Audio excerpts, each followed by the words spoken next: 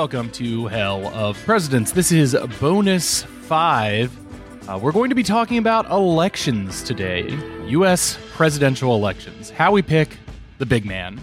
You will raise your right hand and repeat after me. After me. I, William Jefferson Clinton, do solemnly swear. I, Jimmy Carter. I, Barack Hussein Obama. I, George Walker Bush, do solemnly swear. We wanted to do this as our 5th bonus episode because elections, they serve a dual purpose. It's both the actual political process through which we select new leaders and invest them with political power, but it has the spiritual purpose of granting legitimacy to the whole project.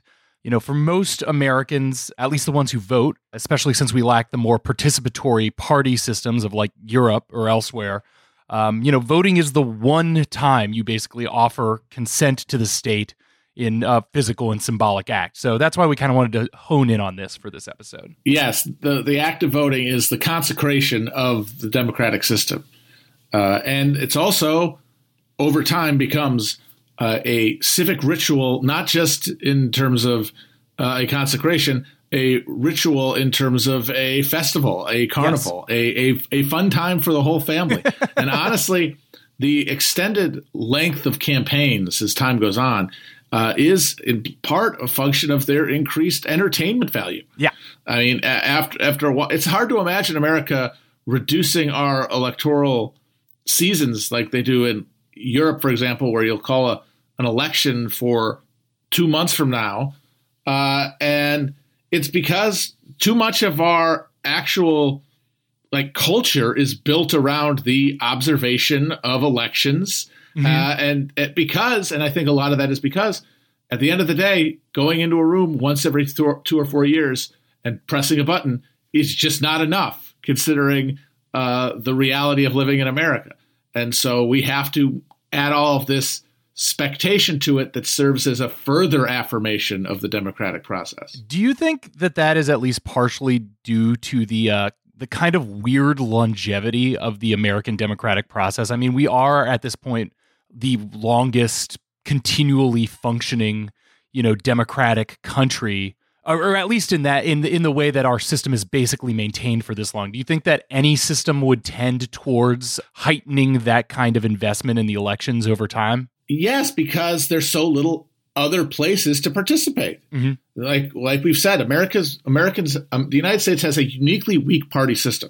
Our political parties, even though they dominate the electoral process and squat on the crucial ballot lines that determine the contours of American democracy, they are structurally very weak, and they have no real mass participation the way that you have in other countries. And that is a function of the fact that, yes, we have the oldest constitution currently operating, and it was founded and structured by people who did not assume a role for political parties in the process. In fact, assumed that their system could only work without the formation of parties. Because at that point, there was this fusion between the ruling class and the political class. The people who were going to vote, hold office, and hold capital were all the same guys. So there was a thought that political parties would not be necessary because there'd be no real material conflicts within this group, that they would all basically want the same thing. That they were essentially de facto all in one political party. Exactly. The party of capital, of land, mm-hmm. the wealthy, the good citizens, the quality.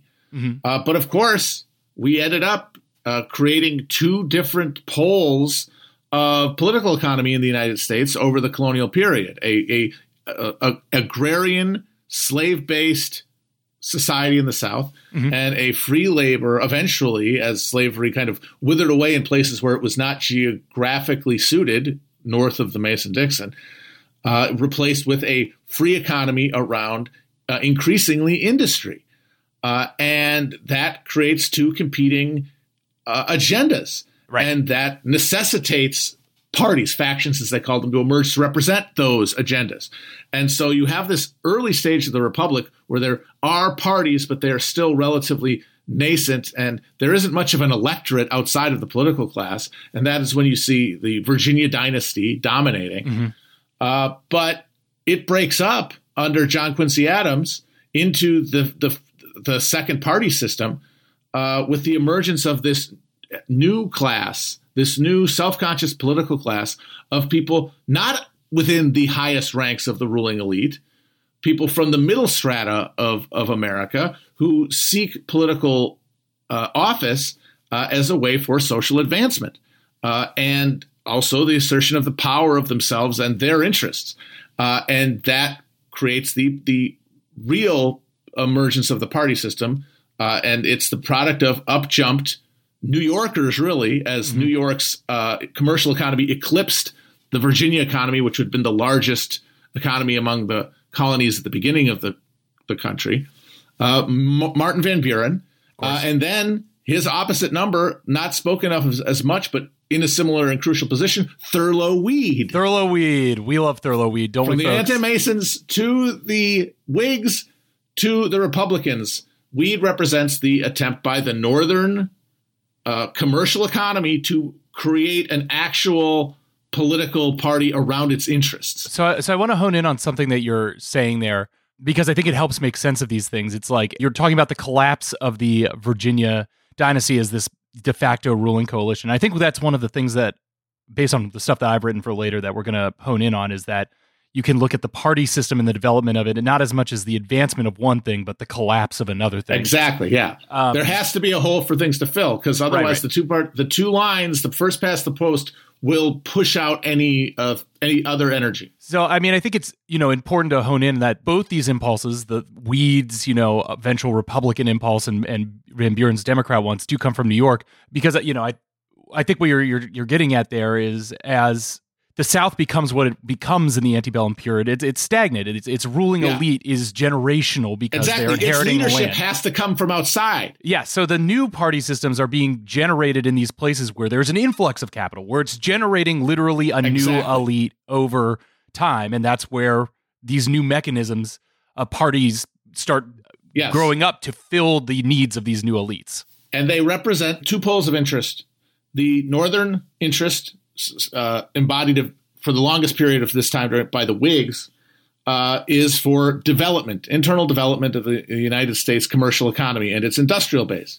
And in the South, for the Southern Party that Van Buren founded, but was headquartered in the commercial sectors of New York connected to the plantation economy, it was expansion, getting as much more land as possible, as quickly as possible, keeping the federal state, which threatened Southern prerogatives, weak, and making up for the lack of any built structure by the internal infusion of money from selling lands in the West, where slavery could expand. And that conflict, absent any real influence from the common people, the electorate, because at this point you have a relatively sparse electorate that only grows over time during this period. When the Civil War started, South Carolina was still using no popular vote mechanism to elect its presidential slate. Like they were still directly selecting it from like the state legislature in South Carolina. Exactly, the state legislature was doing it without any input from the voters, and so participation varies from state to state. But there are these huge geographic, cultural, and ethnic differences between the common people that prevents them, even when they do participate in the electoral system, from doing much other than ratify these two cases. A part of this is because the elections at this point are wildly crooked. Yes. There's no way that you can refer to any of the elections of this period as truly the will of the people. Forgetting the lack of representation for women or blacks or Indians, you have the simple fact that the votes themselves were largely manipulated. You had because the participation that the workers, the common people of the cities at least, had within this system was as members of nascent political machines. And these machines operated to manufacture votes. To generate the vote that the machine sought. Exactly. There was a process called cooping, which was common in the antebellum American cities, where gangs of local Democrats or Whigs or whoever would get drunks off the street, take them from polling place to polling place, change their outfits, give them a shave, and have them vote multiple times. It's actually theorized that Edgar Allan Poe was killed. I was just going to bring this up in a cooping fraud. In a rough cooping. Yes, that's the theory. So this is two political structures around two economic interests, essentially dictating the terms of debate. And that is what we get really during this period before the Civil War. But eventually, the centrality of slavery to politics, something that both parties, Whigs and Democrats, had suppressed, erupts, and you have this Republican Party. But it can only fill that space left by the collapse of the Whigs. Right. To what extent could we call the Republican electoral movement like a populist movement as much as just a realignment of the professional class of politicians? So the Republican Party, and then finally culminating in the Lincoln campaign, is the first populist expression of Northern sentiment among the yeomen and mechanics of the North. By the way, we've said mechanics a million times in this, and we've never defined the term. That's basically the 19th century term for working like laborers, like urban Anybody laborers. who works with their hand, they call them a mechanic. Yeah. So they had no real representation. The common class, North and South, was dominated by the Democratic Party and their imperatives, which were really the imperatives of Southern slave capital. So the Northern commoner was really at the mercy of this dynamic. They could vote for the Whigs, but the Whigs were the party of the business interests that they saw as antithetical to theirs. So they were essentially along for the ride. But as slavery becomes more prominent as a question, as the question of are we going to be a slave or free country becomes more prominent, and as they become more threatened by the prospect of slavery encroaching on their ability to assert themselves as independent free men becomes more salient, their ability to put up with the South, basically, it goes away. And that destroys the premise of both parties. And the Republicans emerge to capture that sentiment. And they are the first party to really represent common Northern opinion that isn't hostage to the South. And they very quickly become an electoral dominant force that upturns the old system and shows to the planter class that in even the narrow term, their days are numbered. And And because the constitutional order is not built to withstand these kind of issues, because there is no place in it for party politics or factions, it blows up. And it honestly should have been destroyed then, as we have said many times. But the thing to point out is that this system that's now being built and then rebuilt after the Civil War of parties is filling in the cracks of the constitutional order. It is essentially a growth. It's a fungus on the constitutional governance. And as such, it operates with independent momentum and its own rules that are only kind of orthogonally related to the structure of constitutional order as we imagine we live in it. It is funny to think of, maybe one kind of crackpot way that you can look at American history is the slow subversion of constitutional order into party order. Yeah. Even though the parties themselves are hollowed out of any real authority or awareness of like ideological vectors, like they're purely eventually become just boxes of influence, collections of money flow. They're just channels for cash. So maybe this is a good place to put this question that I almost wanted to wedge in up top, but one of the things that I feel like we've mentioned offhandedly, and I've seen at least one person ask about is, we say in America, we don't have participatory parties. And I just wanted to maybe hone in on that and the difference between the way of America's parties work as opposed to, let's say, like the classical labor parties of Western Europe. And in the sense that it is not participatory, you don't pay dues to the party. You don't go to, weekly party meetings to, learn about how the party or learn and affect the way that the party functions from the ground up. It is not a democratic institution in and of itself. At least that's my understanding of the central. Yes, and eventually that changed with the introduction of caucuses and primaries. But because they are direct votes as opposed to like the way that the Labor Party selects their leadership through internal member votes, it means that just becomes a way for money to go around the party system and directly appeal to voters. And that therefore destroys the ideological coherence of the parties. Right. They end up just being coats of paint for different flows of capital.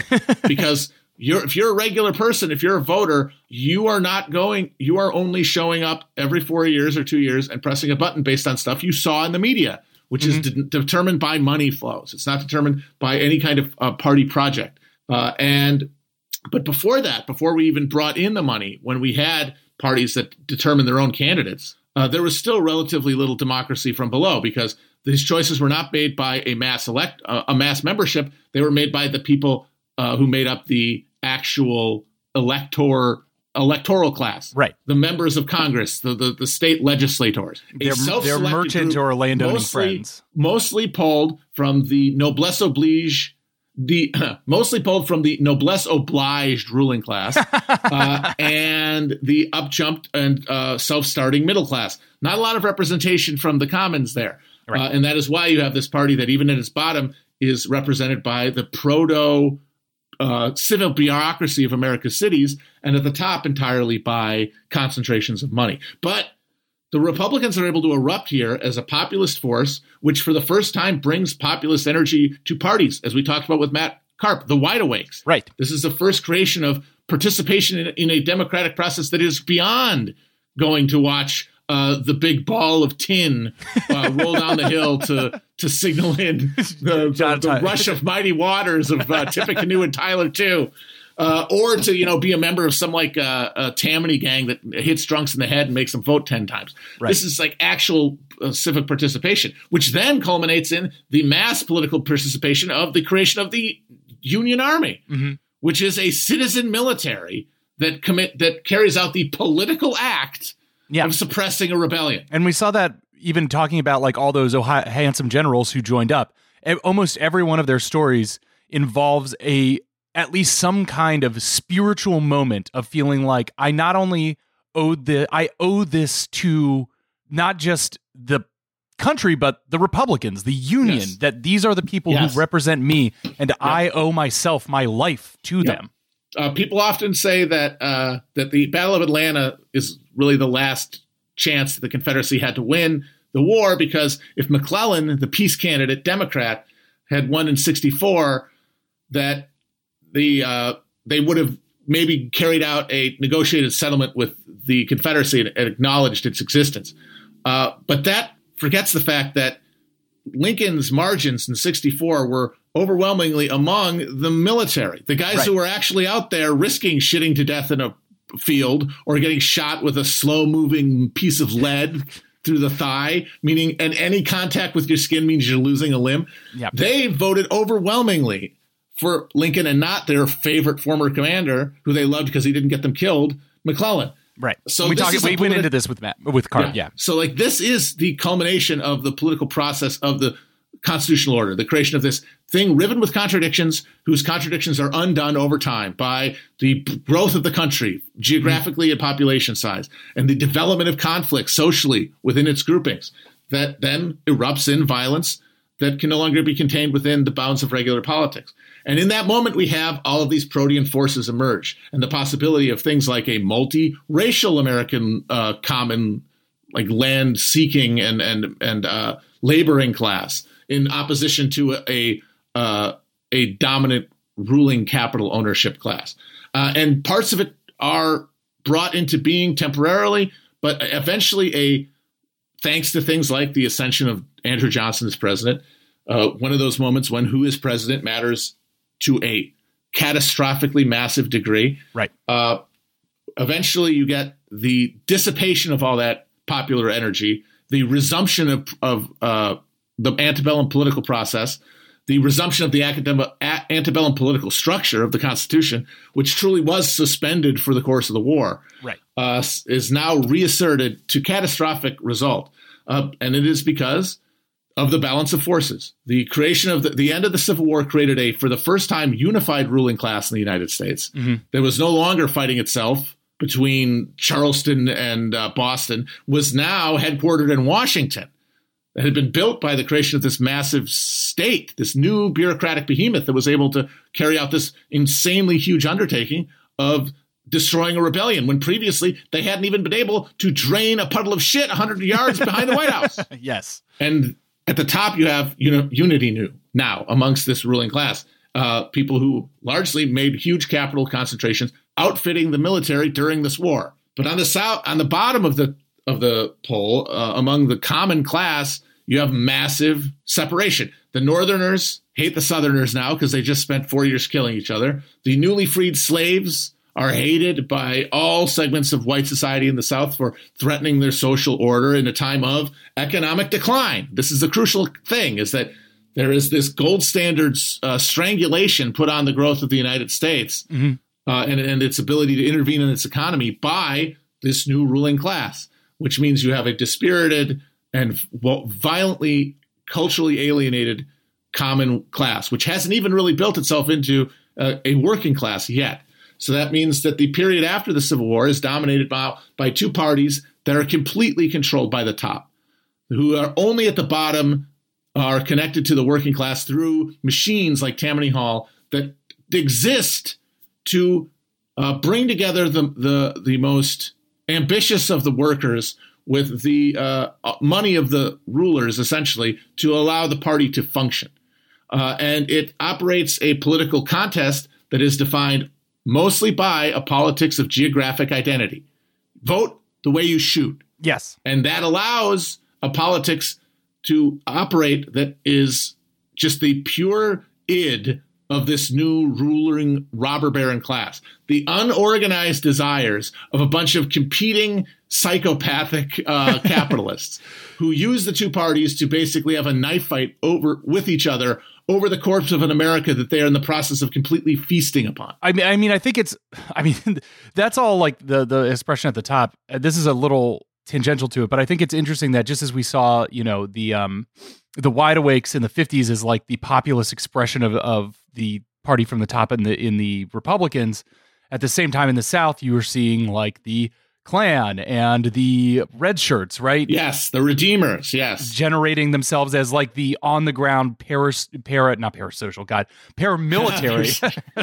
Well, perhaps they did have a parasocial relationship with, whatever, Southern lawyer congressman they thought that who their will was representing. But yeah, these armies being organized on behalf of the Democratic Party in the South to reify the rule through violence and bloodshed. Yes. On the ground. Because, as I said, the war opens up this Pandora's box of possibilities, and what is settled on is the abolition of slavery. The South proves that it does not have the capacity to resist the abolition of slavery and the creation of a free, quote unquote, labor republic. Mm-hmm. But it definitely has sufficient capacity and will to resist the imposition of a non-racial social order. Right. That they are able to resist. Now, the North could have resisted them back.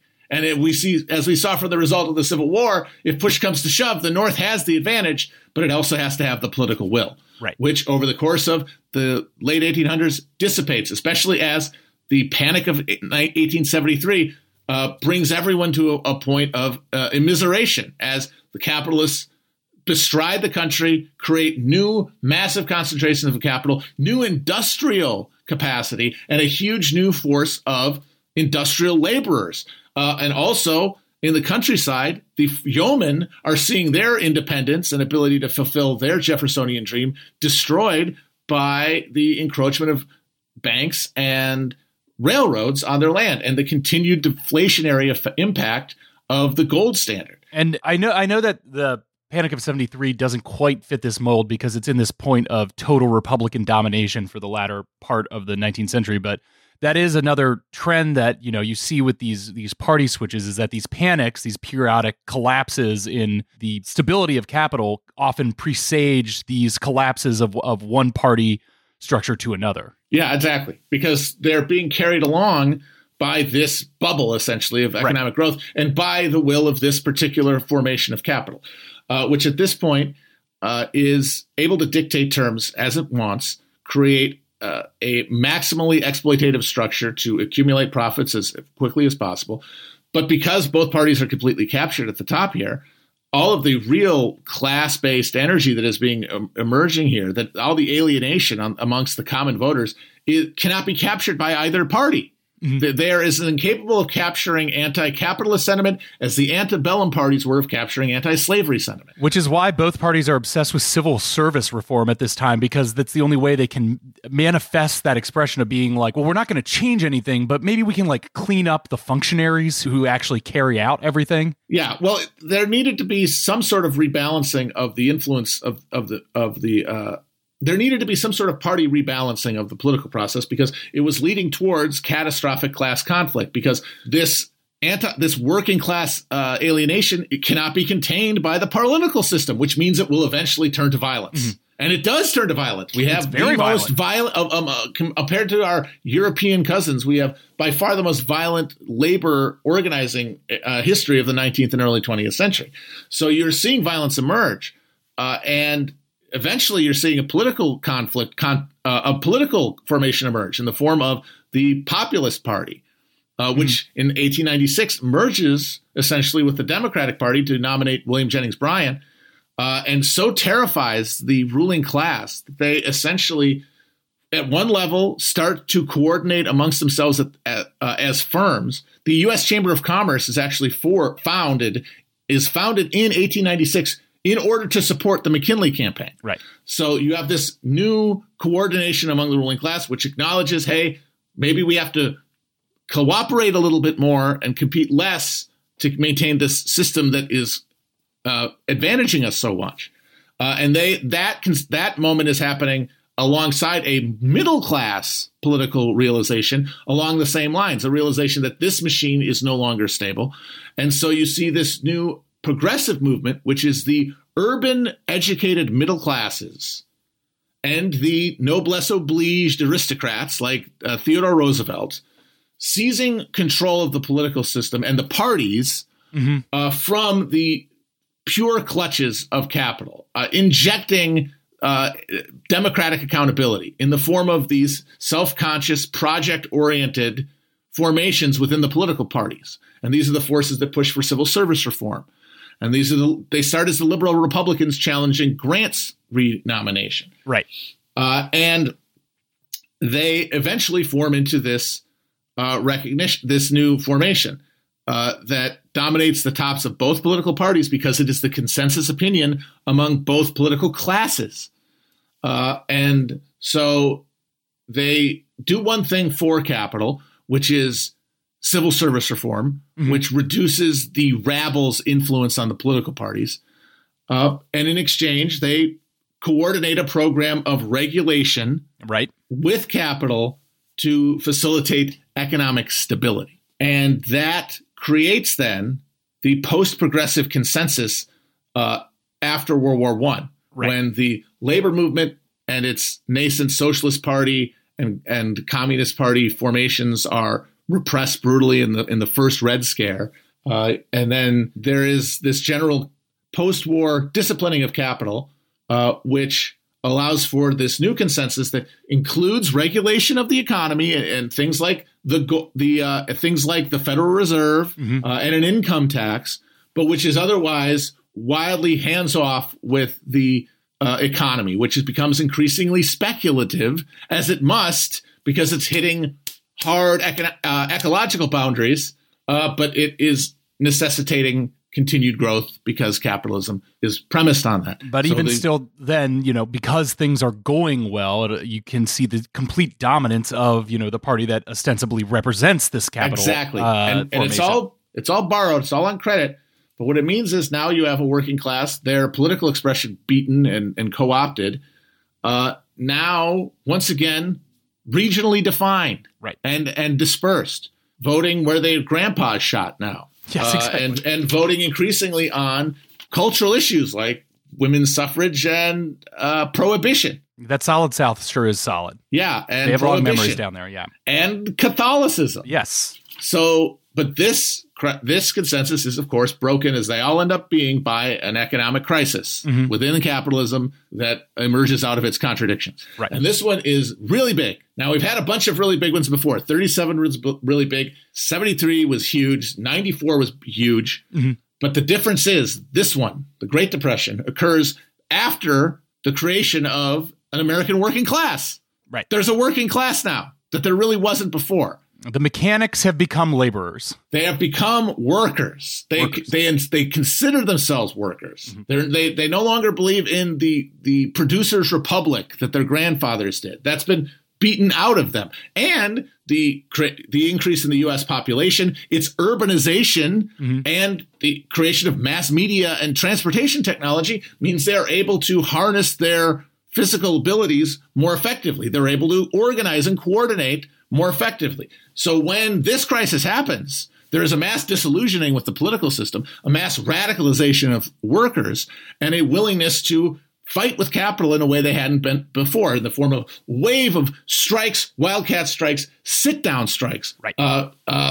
Battles with police, marches, protests, the joining in huge numbers of the Communist Party, right. The creation of cadres within the Communist Party who become effective spear points of the labor movement, as things like the CIO. You have this new fully a militant working class. Now, of course, it's still divided geographically and racially along those lines. There are fissures within it, but it has a self-awareness, which is then captured by FDR's Democratic Party. The structure that was there to be picked up took all of that electoral energy. It's like a hot air balloon inflating, like ready to be filled with that heat when the moment came. Exactly. Because at the end of the day, although American workers were unprecedentedly militant and organized and effective in their organization, they were still Americans. They had seen the benefits of, as a regular person, living in America, thanks to the free real estate, ding, ding, ding, free real estate that has allowed for a glad hand, a carrot to go with the stick of the authoritarian constitutional order. And that means that when FDR shows up and says, hey, let's try something different, they are willing to vote Democrat as opposed to fight a guerrilla war with the police or something. I mean, do you think that when we come to that 1932 moment and you're talking about, a newly self-conscious working class, and again, the best comparison I have is, my knowledge of, and also just general historical similarities of Western Europe, a lot more willingness to actively oppose the idea of the state among the laboring working classes of Western Europe. I mean, do you think that is just the part of having the 150 years of American history, of having this, again, this democratic ritual of seeing that, we might have this new self-consciousness of a radicalized working class party, but still the way that it has always worked here, the way that it continues to work is the way you express that is pulling the lever at the ballot box. Absolutely, because it has given them results. Right. It has given the American worker a sense, not necessarily of momentary pleasure, or not in a sense of necessarily being momentarily satisfied, but feeling that they have an opportunity to advance. Right. The American dream. And the American dream is every day reinscribed by the reality of living on a continent that can be parceled out the way that it was. And that has led to this faith in the American political structure, that even though they might not have faith in what freedom used to mean to their grandfathers, they no longer have that phobia of the state because they've seen the failure of a hands-off approach up close, and they want things to be better for them. Or if, as you've just outlined, the actual on-the-ground reality of the democratic processes of that state are, wildly fraudulent at every point and not necessarily returning the value to the voters that they might think they're putting into it. Democracy machine broke, basically. Yeah. That's what happens when there's this depression like this. It happens in the 1870s. The response from capital through its organs of media and political party can be, we can't intervene. That would be against our understanding of liberty and freedom and small government and constraint in the Constitution. It would be a violation of our American liberties to do this. And the people paying attention, urban newspaper reading liberals, would agree. The people who might disagree, the people being crushed under the wheel, are the least politically organized, the least effectively organized, the least involved, and the least enfranchised. So they don't really have a say. But by the 30s, that changes. You have mass politics. You have the mass assertion of a collective experience of immiseration. And all of a sudden, the people for whom that idea of freedom never held can finally knock on the door and say, yeah, this is a bullshit idea of freedom. And FDR is there to say, okay, let's get a new idea of freedom. And that is the explicit understanding of the New Deal. It was sold as a reforging of an American social contract. And it was done through this experimental process whereby the progressive political class within the Democratic Party that had emerged out of the progressive era and still dominated its intellectual precincts, allied with the political machine of the Democratic Party that still existed after the eras of patronage and machine politics had forged its construction, its actual architecture. Those two forces essentially do a moment-by-moment public negotiation with capital on what they will allow, basically, to be incorporated into the public sphere that is outside of the realm of profit. And what we get is the guarantee of money for old people. We get a much more regulated financial economy, because that's what had gotten us into this thing. We have for the first time, a agricultural subsidy program to prevent sudden immiseration among farmers. Right. And we have the recognition of the labor movement. We have the creation of the National Labor Relations Board, right, which brings labor to the table of industrial disputes instead of having the state instinctively side with capital in every labor dispute, which becomes just an impossible roadblock to effective union organizing. And so this new social democracy is forged. And it's dominated by this party, the Democratic Party. The Republican Party is essentially destroyed and brought along for the ride to represent the interests of capital, of course, but then socially, like northern small bourgeois opinion. That's the popular that is the popular base for the Republican Party at this time. And that's a lot of people, and they are very politically important and in terms of the Electoral College, in terms of the amount of money that they put into politics, and the frequency with which they vote and are active in politics. They're nothing to sneeze at. But compared to the working class and urban liberals, which is also a big chunk of people in these cities, that is an unbeatable economic or electoral dynamo. I'm just imagining a guy in the 1937 driving around Manhattan in his Model A with a bumper sticker that says, "I read the Wall Street Journal and I vote." Yeah. But just as an aside here, as we're trying to track the participatory elements of this, and I'm kind of here interested in the difference of our party structures at this point with this mass participation through organized labor and specifically unions at this one moment for 30 years in the middle of the century. It's like the union structures take the place of party organization, exactly, and the labor formation of the internal democracy that you would imagine in a mass party is done by the labor movement. External to the party, but adjacent to it. Yes, because you're voting, if you're a member of the Labour Party in the UK, you are voting in elections, obviously, for parliament, but you're also voting in party elections for representation. Right. And in the U.S., by and large, during this period, you voted for, if you were a worker, and a member of a union, you voted for the Democrats, and then you would vote for your union elections.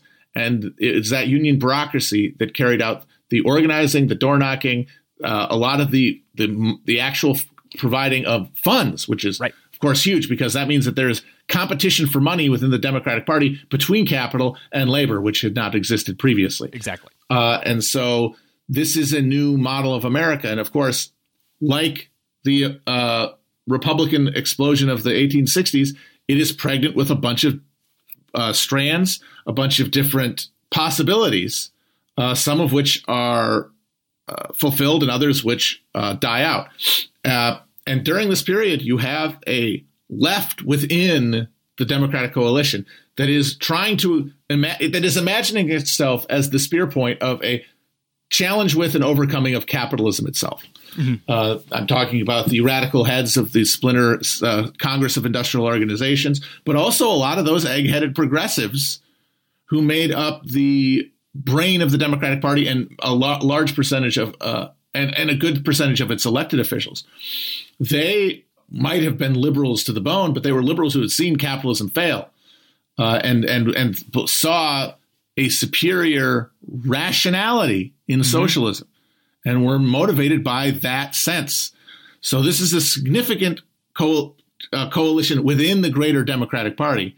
But when FDR dies when he does, when his brain can no longer contain all of the contradictions of the party and project that he represents and his blood vessels explode, he has replaced this guy who had embodied that entire project. And I think was one of those guys who saw capitalism as something that needed to be suffocated. He was a Keynesian, and Keynes famously speaks about the euthanasia of the rentier class, which is just a very fancy parlor talk for a a reformist revolutionary overthrowing of capitalism. Right. The exact same thing, really, that revisionist Marxists in Germany were trying, the Kautskytes and the SPD. But FDR dies. We don't know how he would have managed that coalition, but we know for sure that he was replaced by someone who represented the skeleton of the party structure itself. Right. A guy who was a jumped up haberdasher from Independence, Missouri, who was plucked from obscurity to become a judge and then a senator by a Democratic political machine out of Kansas City, headed by a guy named Tom Pendergast. And we've talked at length about this crucial point of the swapping in of Truman for FDR. But, as we're talking about elections here, it is, part of it that I don't think we've explicitly talked about here is that, one of FDR's great innovations and strengths is the forming of this unstoppable electoral coalition. And that one of the tragedies of his replacement is that it is done outside of elections. Yeah. That the coalition that FDR headed would most likely have never selected Harry Truman to take its place. He was selected by the party. Yes, exactly. That he is the remnant of this extra democratic process. The fact that we have so little democratic accountability is that something like this difference, like who gets to be on the ticket with the president who's old and dying, is determined not by the actual electorate, but by its political class, who are, of course, closer to capital than they are to the workers by definition. They're being pulled that way by the gravitational field of money, because the ones at the top are the ones who emerged, the ones who joined the party in order to be political entrepreneurs, not because they're part of any class project. That kind of belief came from the quarters of the labor movement and those communist radicals in the CIO. And it's funny to the extent that even that we think now, like, okay, well, our electoral system is so much more democratized now than it was in the 40s, and now we have this primary system and the most level of democratic participation that we have had in the history of our election. But even still, when it comes to putting in the person who might get in there if the president's head explodes, the person that we go with here in 2021 is the person who had to drop out of the primary before a vote was cast because they knew they were going to eat shit in front of the voters too much. And still, in their own state, he was going to lose to Andrew Yang in California. And still, Kamala Harris is the person who the party is allowed to come around outside of the electoral process and put in there as the oldest person ever elected president is selected to serve. And it just shows that, these things, they're still very much still with us, He has the Democratic Party strapped their electorate into their high chair, and they took out and they said, you are going to take Lady Obama. You are going to eat your Lady Obama. OK, that we have this all figured out. We don't have anything to run on but identity now. We did really good with the black guy. Now it's like Black Lady. And that's what you do. I know you'll eventually learn to like it because you won't have any alternative. Right. So because of this facet of American democracy, which comes from the fact that we are this we are older than the rest of the democracies, and we emerge out of this colonial experiment in expropriation that allows for the kind of democratic structural freedom that Europe couldn't afford. Mm-hmm. That they needed that aristocracy to keep the cork on. In America, that wasn't necessarily because social conflict could be resolved through expropriation. Right. So this, once again, free real estate, that's the function. You want to know why did we get Truman instead of FDR? It's because we had a political system that was so antique that it had no place for political parties, which means political parties grew as this fungus, this parasite on this political structure, which means that when you have this huge working class led political coalition looking to remake the globe in the aftermath of a catastrophic world war that reordered the global economy, the decision on who's going to be on the ticket with the guy who embodied this project for everybody in America democratically, comes down to party hacks in a room who tell FDR, a weakened FDR, that we will fight you on your nomination if you don't take Wallace, the Simon Pure liberal crypto communist, who had been his second vice president. And it was a fight they didn't think they could win, so they didn't make it. And there weren't enough people at the top who were willing to push the point. And of course, they mostly resolved, hey, it probably won't matter anyway. And now, here, in this moment, Truman helps preside over the decapitation of the labor movement. It's not just him, of course. Like, there is a middle class, remember those middle class Republicans? Well, the creation of this new order creates a huge backlash among them, and they become more polarized, more Republican, and they are more threatened than ever by communism and the labor movement, and they also strike. And this double action from both parties to sort of decapitate the labor movement through Taft-Hartley, through the Red Scare, leads to this new moment where we have the same mass politics that have been created by the crisis, but the drivetrain of class conflict has been pulled out of it, basically. Mm-hmm. And so what we now have is a moment. This is the moment when the working class as a self-conscious political entity and as a force capable of representing itself in the political process, basically, begins to dissolve. Right. The identity of the American worker begins to shift from worker, as we said. They started as thinking they were producers. Then they realized they were workers. And this is the moment when they will become imposed from above by this political system, where they are unable to effectively engage at the highest levels as consumers. Right.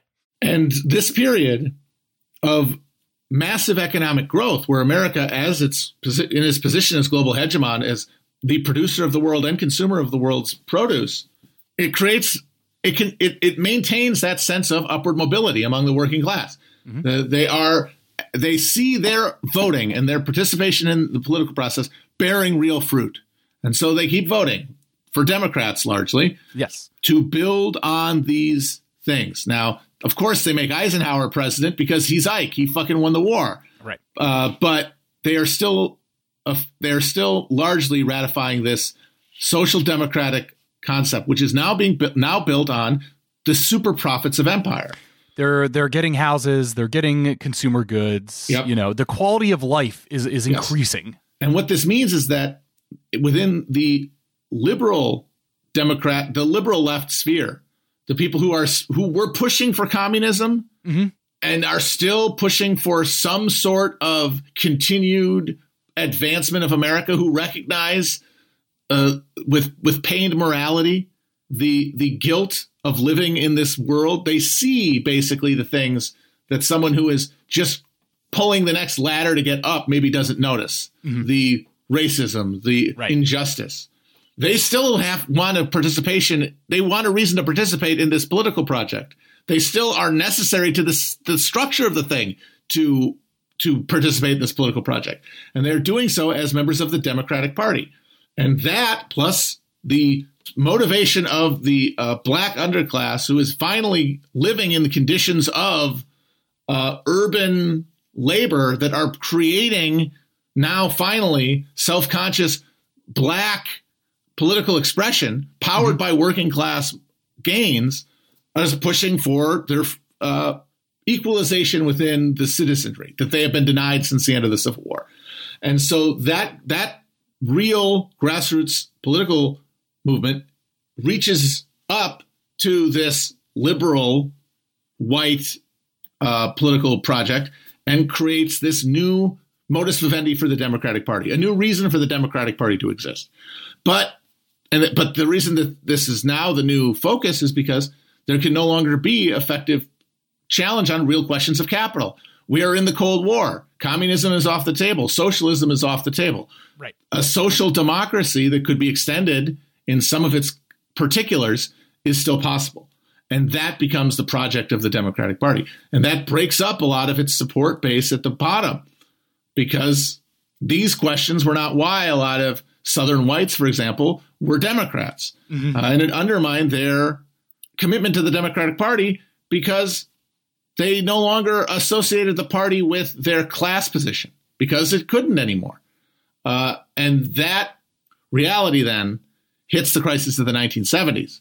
And once supply shocks start hitting the system, once energy, for example, gets repriced in the global market, and once all those countries that we blew up after World War II and then spent the last 20 years rebuilding are now creating their own independent industrial economies that need to be serviced, there's this pull away from super profits at the center. The rate of profit begins to fall, and a real crisis now hits the system. But this time, unlike in 1930s, the working class has been turned into consumers and are now looking at politics through the lens of their identity as consumers. And they're voting based on their identity as consumers. So that means when the crisis comes, the real questions cannot be asked because no one is there to ask them.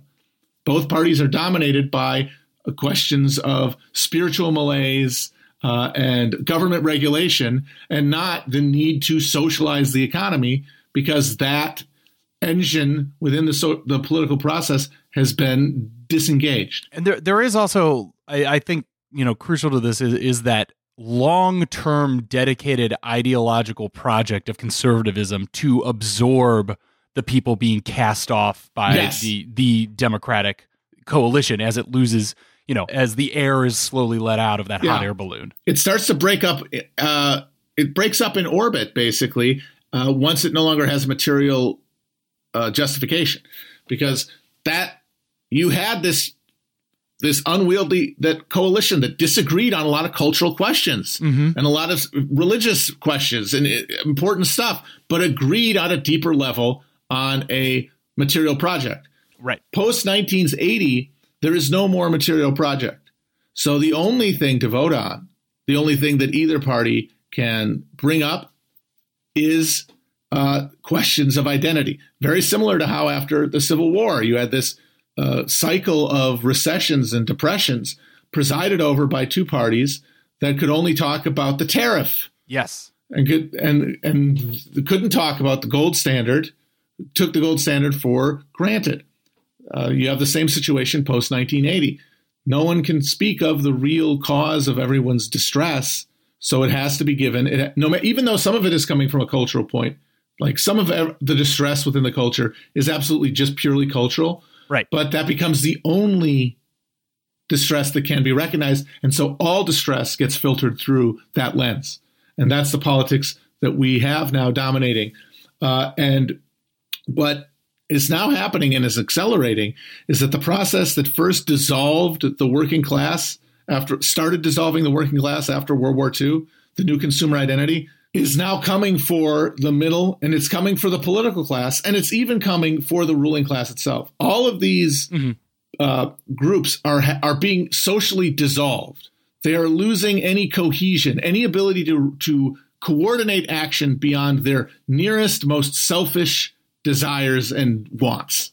And that is the system we now operate under, where we have these political parties dominating our elections that are entirely peopled with entrepreneurs. Right.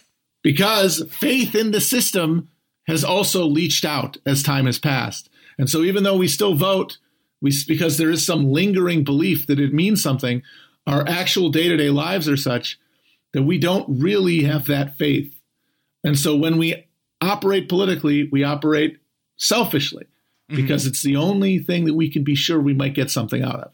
The tingle of like being part of a culture war, or if we are a member of Congress or a regulator or anything, a job, maybe a promotion, or to get famous.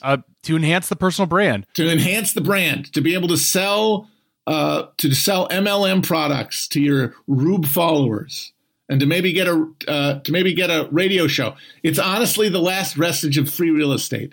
Is the attention economy. Yes. Getting enough people to pay attention to you that you don't have to be subject to the wage relationship, which is what our yeoman class has been running from throughout all of American history. And now finally, our politics are defined by the people for whom that fate has been delayed the longest because of free real estate are finally suffering it.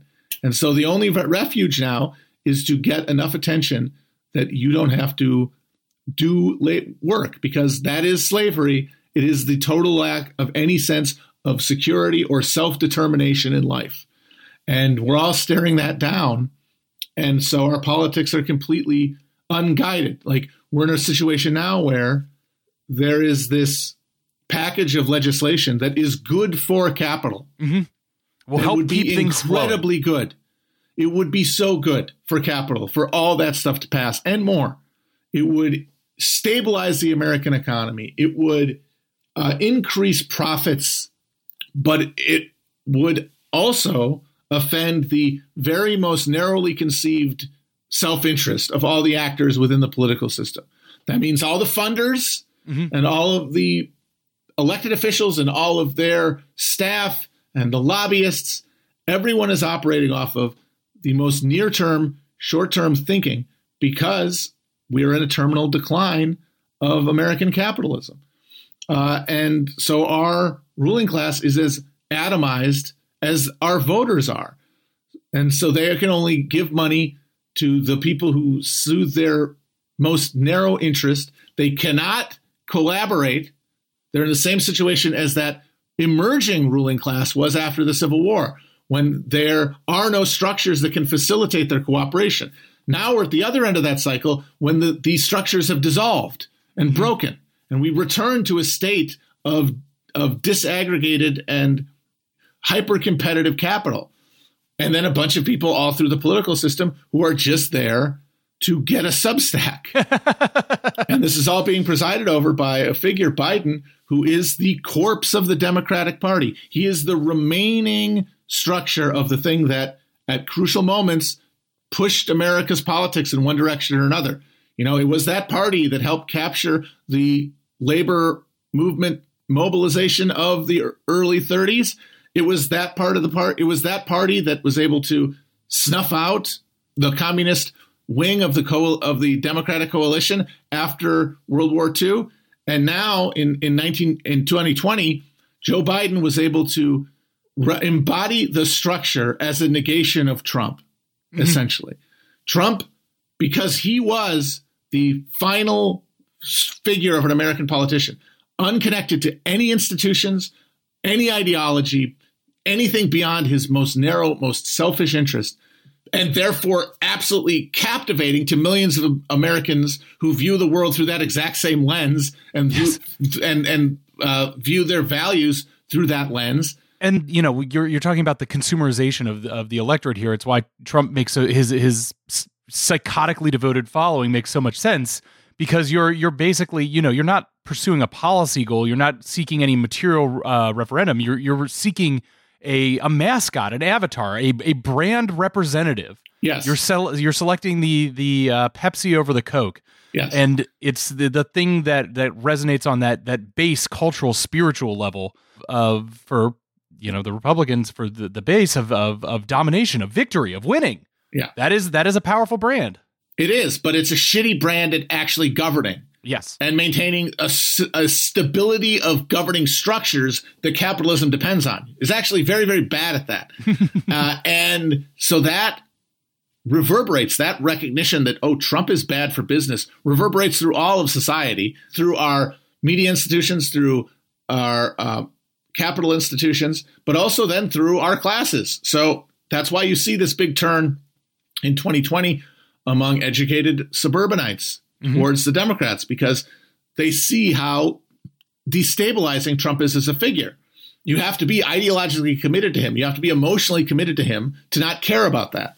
And as yet, that's still a minority view in this country, even among the electorate.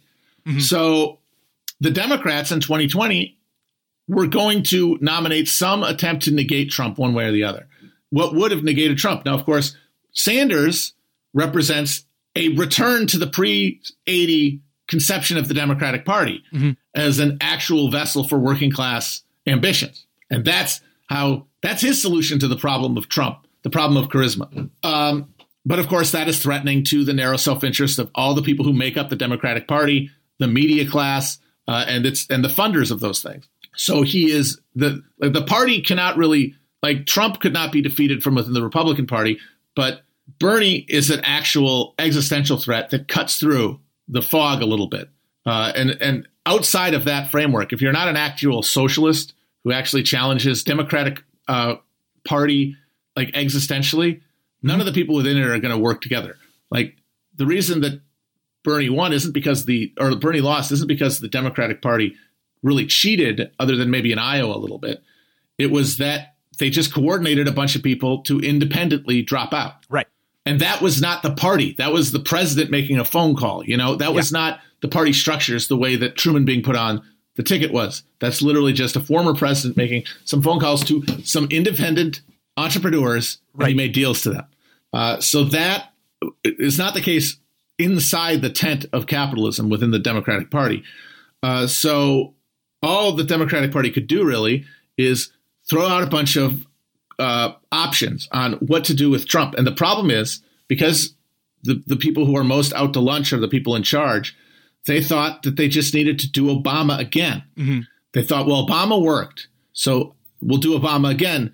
The problem is that Obama was essentially a thesis of politics, and Trump was an antithesis. Yes. Another Obama was anti-dialectical at the end of the day. That was the crime. And that is why none of those next Obamas worked. They only excited a identitarian fraction of one part of the Democratic electorate. What those people who didn't care about that stuff wanted was to get Trump out of there. Mm-hmm. And so the party itself, in the form of Joe Biden, the last backslapper, the last party hack, really, he became the avatar for that. And he was able to just absorb all of these anti-Trump, but also anti-Bernie, a.k.a. small c conservative and largely affluent voters. But they cannot. But the problem is that now they're looking at trying to reelect Biden, and they're looking at Trump still enthroned as the Republican standard bearer because they just didn't acknowledge that they lost. They didn't have to. Which is a kind of genuine innovation in American political history. No, like the cycles of these things are work in such a way that on the right, the insurgent energy is stopped by a defeat. Mm-hmm. And then in the aftermath of that defeat, the leading edge of the insurgency is sanded off.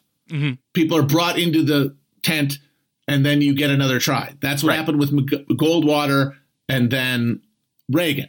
Here, the defeat is not recognized as a defeat. There is no sense of, we have to moderate something. We have to change something if we actually want power. There is no reality check.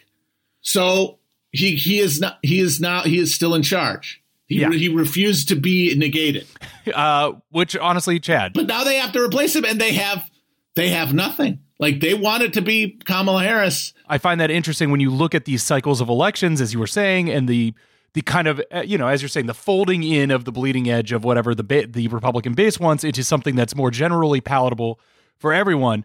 If the edge refuses to be folded, there's part of me that sees that as, it could go two ways. Either you double down and strengthen it, right? And I could very much see that happening given our current situation and our past trajectories, or the excitement bleeds, the power bleeds. It blunts itself as it tries to, this edge, this refusing to capitulate former president blunts itself on the continued reality that it has been defeated. Yes, but the thing is that the constitutional order is such that there is a disproportionate amount of political power concentrated in the Republican Party, which means that they get to make reality as they want it. Right. They get to, at a certain point, fold it in, which they're in the process of trying to do. They're looking to ensure that no matter what the outcome of the 2024 election is, Trump is inaugurated, and they will have the support of a base that is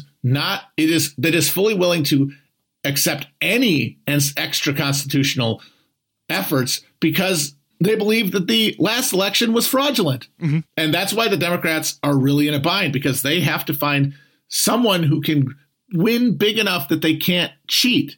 And that is a possibility, but the Democratic Party as it exists cannot deliver it. Its micro-target segment identity politics base cannot be generalized. Its only advantage, the cultural advantage that the Democrats have, and it's the only one that they can use now, the only way to build an actual antithesis to Trump is celebrity. Mm-hmm. It is nonpartisan charisma. It is real movie star handsomeness and Q score and trust. Mm-hmm.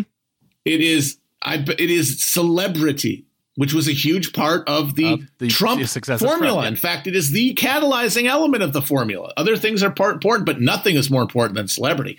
And the Democrats, because they think they're the serious guys, they won't do that. Instead, they're going to just try to find the right intersectional slice that'll get everybody raging. But that approach, by definition, is divisive.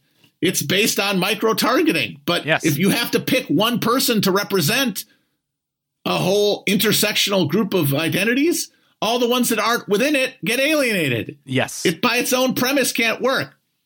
But celebrity, now we're talking. Celebrity plus the Democratic Party's most anodyne commitments to open-mindedness and to niceness. To niceness, that could still work, but it would have to be sold by somebody who does not look like their human skin is falling off of their bodies at all times, like Kamala Harris or Pete Buttigieg. And that is why I do think that if there is going to be a Democratic answer to the Republican challenge in the near term, that's going to come in the form of a celebrity, a Matthew McConaughey type. Perhaps your George Clooney. Someone like that. Oprah, I still think, is a good name to throw out. She's got a lot of juice. And of course, that seems absurd, but I'm sorry, it's not any more absurd. I mean, Trump broke the fucking seal. Yeah. You know? And if you say this isn't true, I'm not saying that they will necessarily nominate somebody like McConaughey. I'm just saying I don't know who the hell they will be able to elect going forward. Yeah. If things just keep getting worse and the Democratic Party continues to be incapable of delivering a material pledge of betterment of conditions, how they can do anything other than continue to represent one side of a culture war, to imagine government as punishing an enemy. And if they're doing that, I'm sorry, their pitch on there just is not as culturally dazzling. If it comes down to people who are enjoying the show, if everybody else stops paying attention, which they are already doing, if everybody else who is just being hurt by this system and is not committed to a libidinal investment in political spectacle, they're just going to stop fucking voting. And the only people left will be the ones who are getting off on it. And the libidinal energy of the Republican response to decline is vastly more entertaining. Well, I will say, Matt, that the electorate has been growing over the last, at the presidential level over the last few cycles. So it doesn't seem like as many people are turning off. The trend isn't towards turning off, but I would say that I imagine that your response is the increased mediazation and spectacleization of the process, that it is in fact a TV show that we all it's an American Idol that we all participate in. That's what I'm saying. I'm not saying that people, like in raw numbers, we're going to get fewer voters or anything like that. I'm going to say the people who are still paying attention, no matter where they are in the demographics pie, are doing so because they're getting off on it, because there will be no other reason to. So that means you're going to have poorer people involving in politics, but it's going to be as part of the show that they're watching. Right. One of the most poignant and useful pieces of data I have encountered about the 2016 election was an interview with a Trump precinct captain in Dayton, Ohio, a woman who worked as a cashier at a Safeway on a military base for like 15 years, who said that she'd never voted before because she didn't think she had an informed enough opinion to vote. She didn't care enough about politics to do the work of watching some boring asshole give a speech.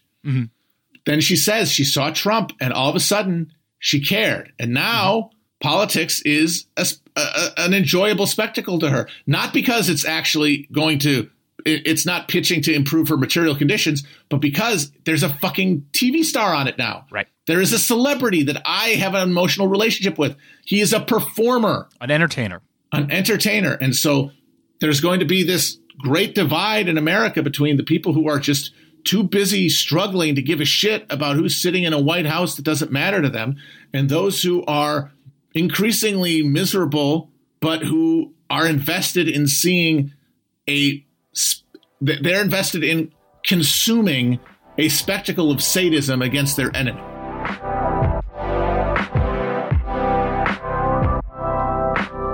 So, I think I would call that, that is basically a, 75-minute summary of everything that we've been going out here. But I think that it is a nice focus on what we've been talking about from the perspective of the development of the electorate over time, and what constituencies are being appealed to. Like that's right. Basically the highlight reel. Because right now we do have this essentially geographically distributed culture war electorate.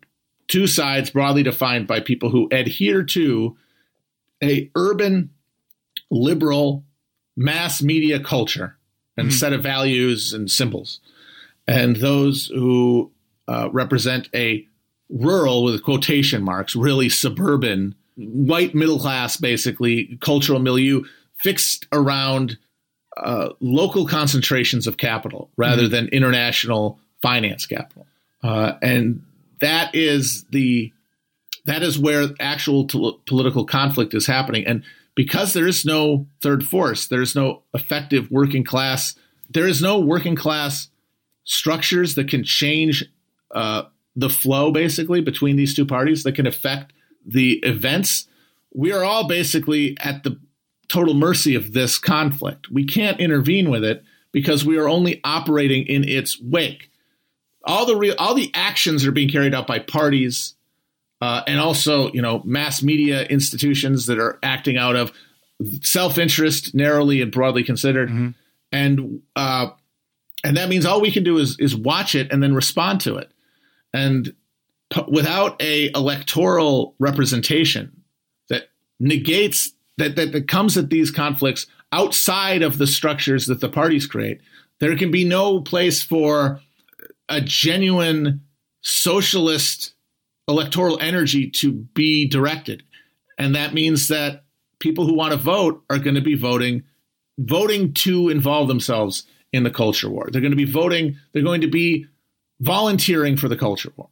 That is going to be the act of participating in politics. I think I saw something the other day that is the perfect representation of that. Matt, did you see that campaign ad from the lady who's running for the governor of, I believe, Nevada? Nevada, yes. Nevada, who bills herself as basically like a Trump groupie, like explicitly, like, basically like I followed Trump around enough until he took his picture with me.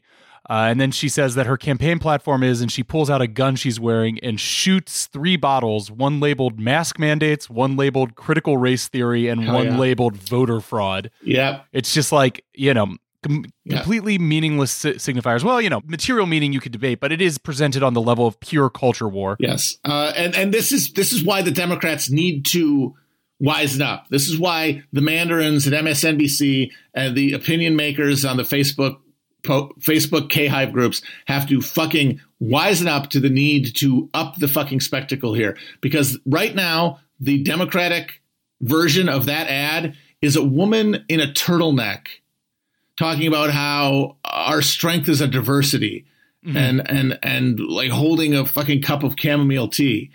That can get you a slice of the electorate, but it can't compete. It cannot compete with the absolute pedal to the metal neural pleasure of rooting for Republican spectacle. That means they got to call in the celebs. It's their only hope. And the thing is if Comrade McConaughey becomes president and presides over some like a furthering of our continued crisis of capital that is only going to be dealt with through techno-fascism, all of the worst horrors that people imagine now occurring under a future fascist regime are going to be happening. But they're going to be happening under the race-neutral, smiling, benevolent, vaguely new agey gaze of our handsome movie star president, who's going to tell us, look, some things have to be done for the greater good, but the rest of us just have to keep living and feeling positive. What did Jello Biafra say in California Uber Alles, the suede denim secret police? Yes, it will come for your uncool niece. You will always wear the happy face, mellow out, or you will pay. It'll be the all right, all right, all right.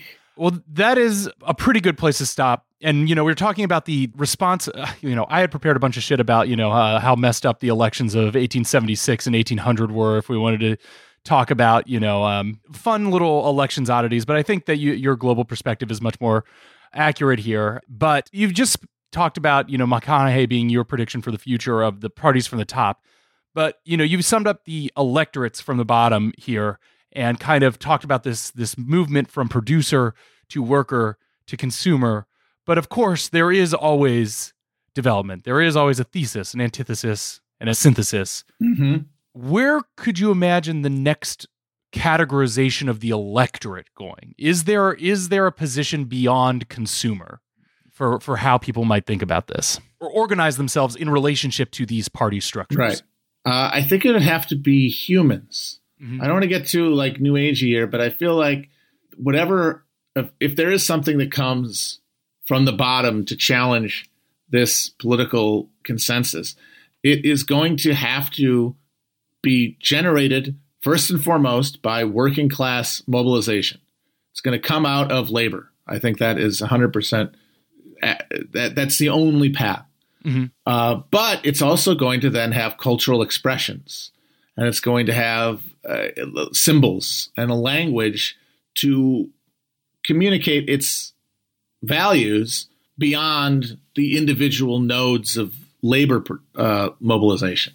And that is going to, I think, have to recognize the existential state of the moment, the degree to which we are truly on the precipice of humanity being extinguished. And I don't mean that the world's going to end and we're all going to die, but that what it means to be a human Mm-hmm. will be so radically changed that from our position, we would not recognize them as human beings, as of containing the elements of basic dignity and choice and autonomy of being and spirit that would qualify for a human being. And so I think we'll have to identify as people and create a political agenda and language around human worth and dignity, and finally redefining what that means, away from a collection of desires that the market then feeds, which is what we currently conceive ourselves as. I think that's the hope for a reorganization from the bottom up. Here's my pessimistic prediction for a top-down new form. No longer consumers, users.